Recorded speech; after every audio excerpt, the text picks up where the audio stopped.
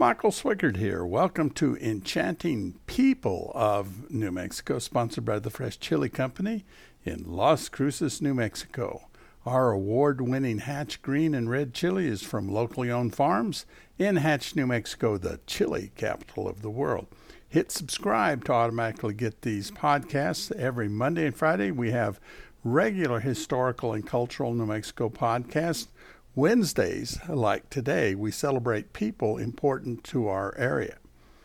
One of the most interesting people of New Mexico was New Mexico-born Conrad Hilton Sr. You now know mostly about him because he had hotels. The Hilton Hotel, but there is ever so much more to his story. Today, when you say Hilton, the first guess most people make is I'm talking about Paris. Nope. I'll mention Paris shortly, but it'll be Paris, France, where Conrad Hilton served as an army officer in the Quartermaster Corps during the First World War. That's the only Paris I'm going to talk about. His grand and great-grandkids have little to nothing to do with New Mexico other than there are Hilton hotels in New Mexico, and they're nice. So let me introduce you to the very interesting Conrad Nicholson Hilton Sr. He is a Christmas baby, born December 25th, 1887. He was born in San Antonio, New Mexico.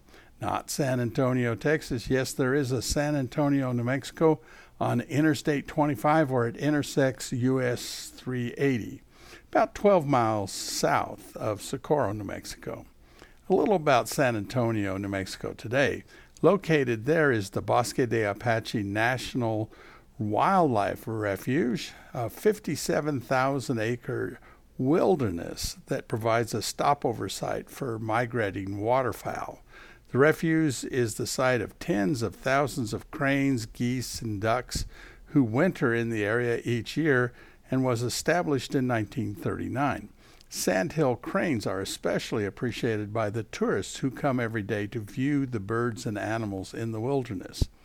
What the tourists and many New Mexicans, including myself, have found is that San Antonio, New Mexico has two, not one, but two excellent cafes with great green chili cheeseburgers. I know because I have had lunch at both cafes, not the same day, and the green chili cheeseburgers are famous.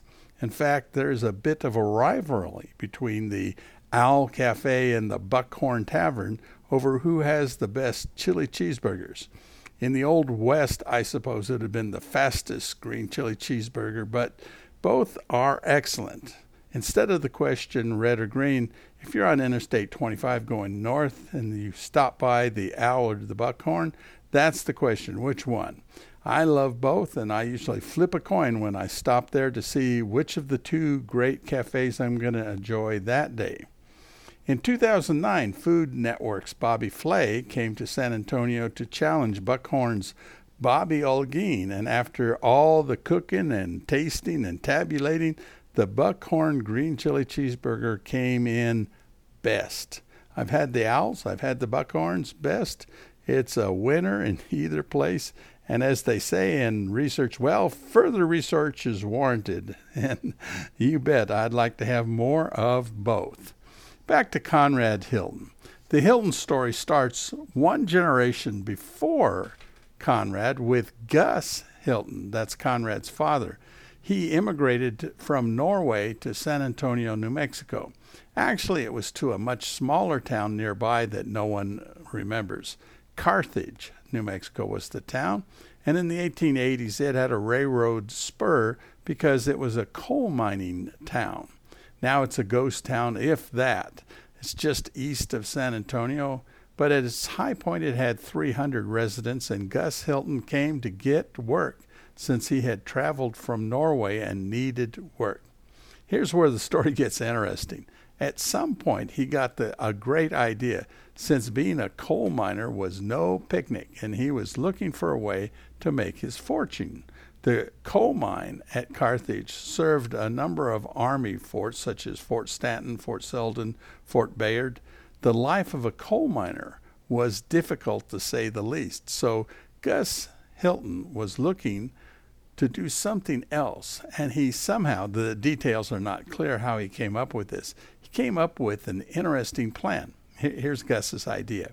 He would get a mule and get two 20-gallon wooden barrels, which he tied to the mule, and then he would go to the gold and silver mining camps in the Black Range near present-day Hillsboro and sell whiskey by the drink for gold and silver ore.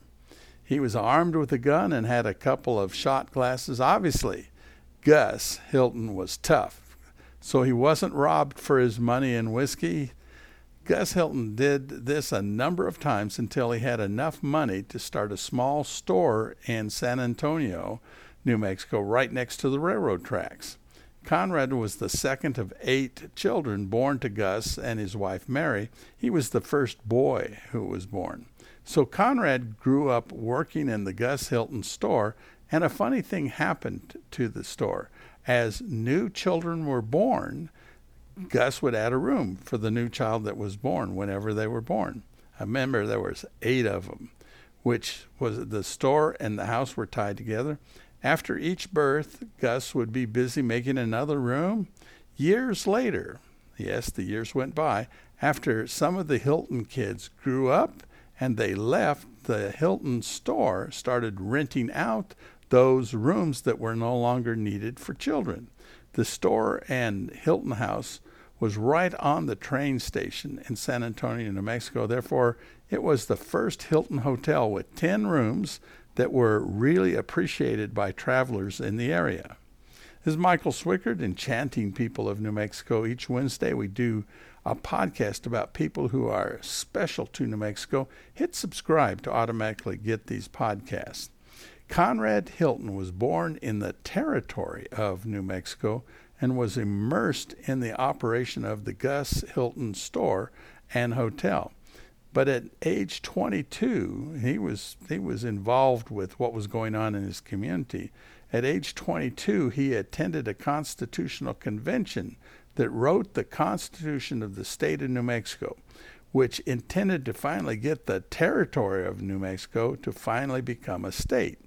From the start of being a territory in 1850, one thing and another kept killing New Mexico's attempts to be a state. This was the 6th try at statehood.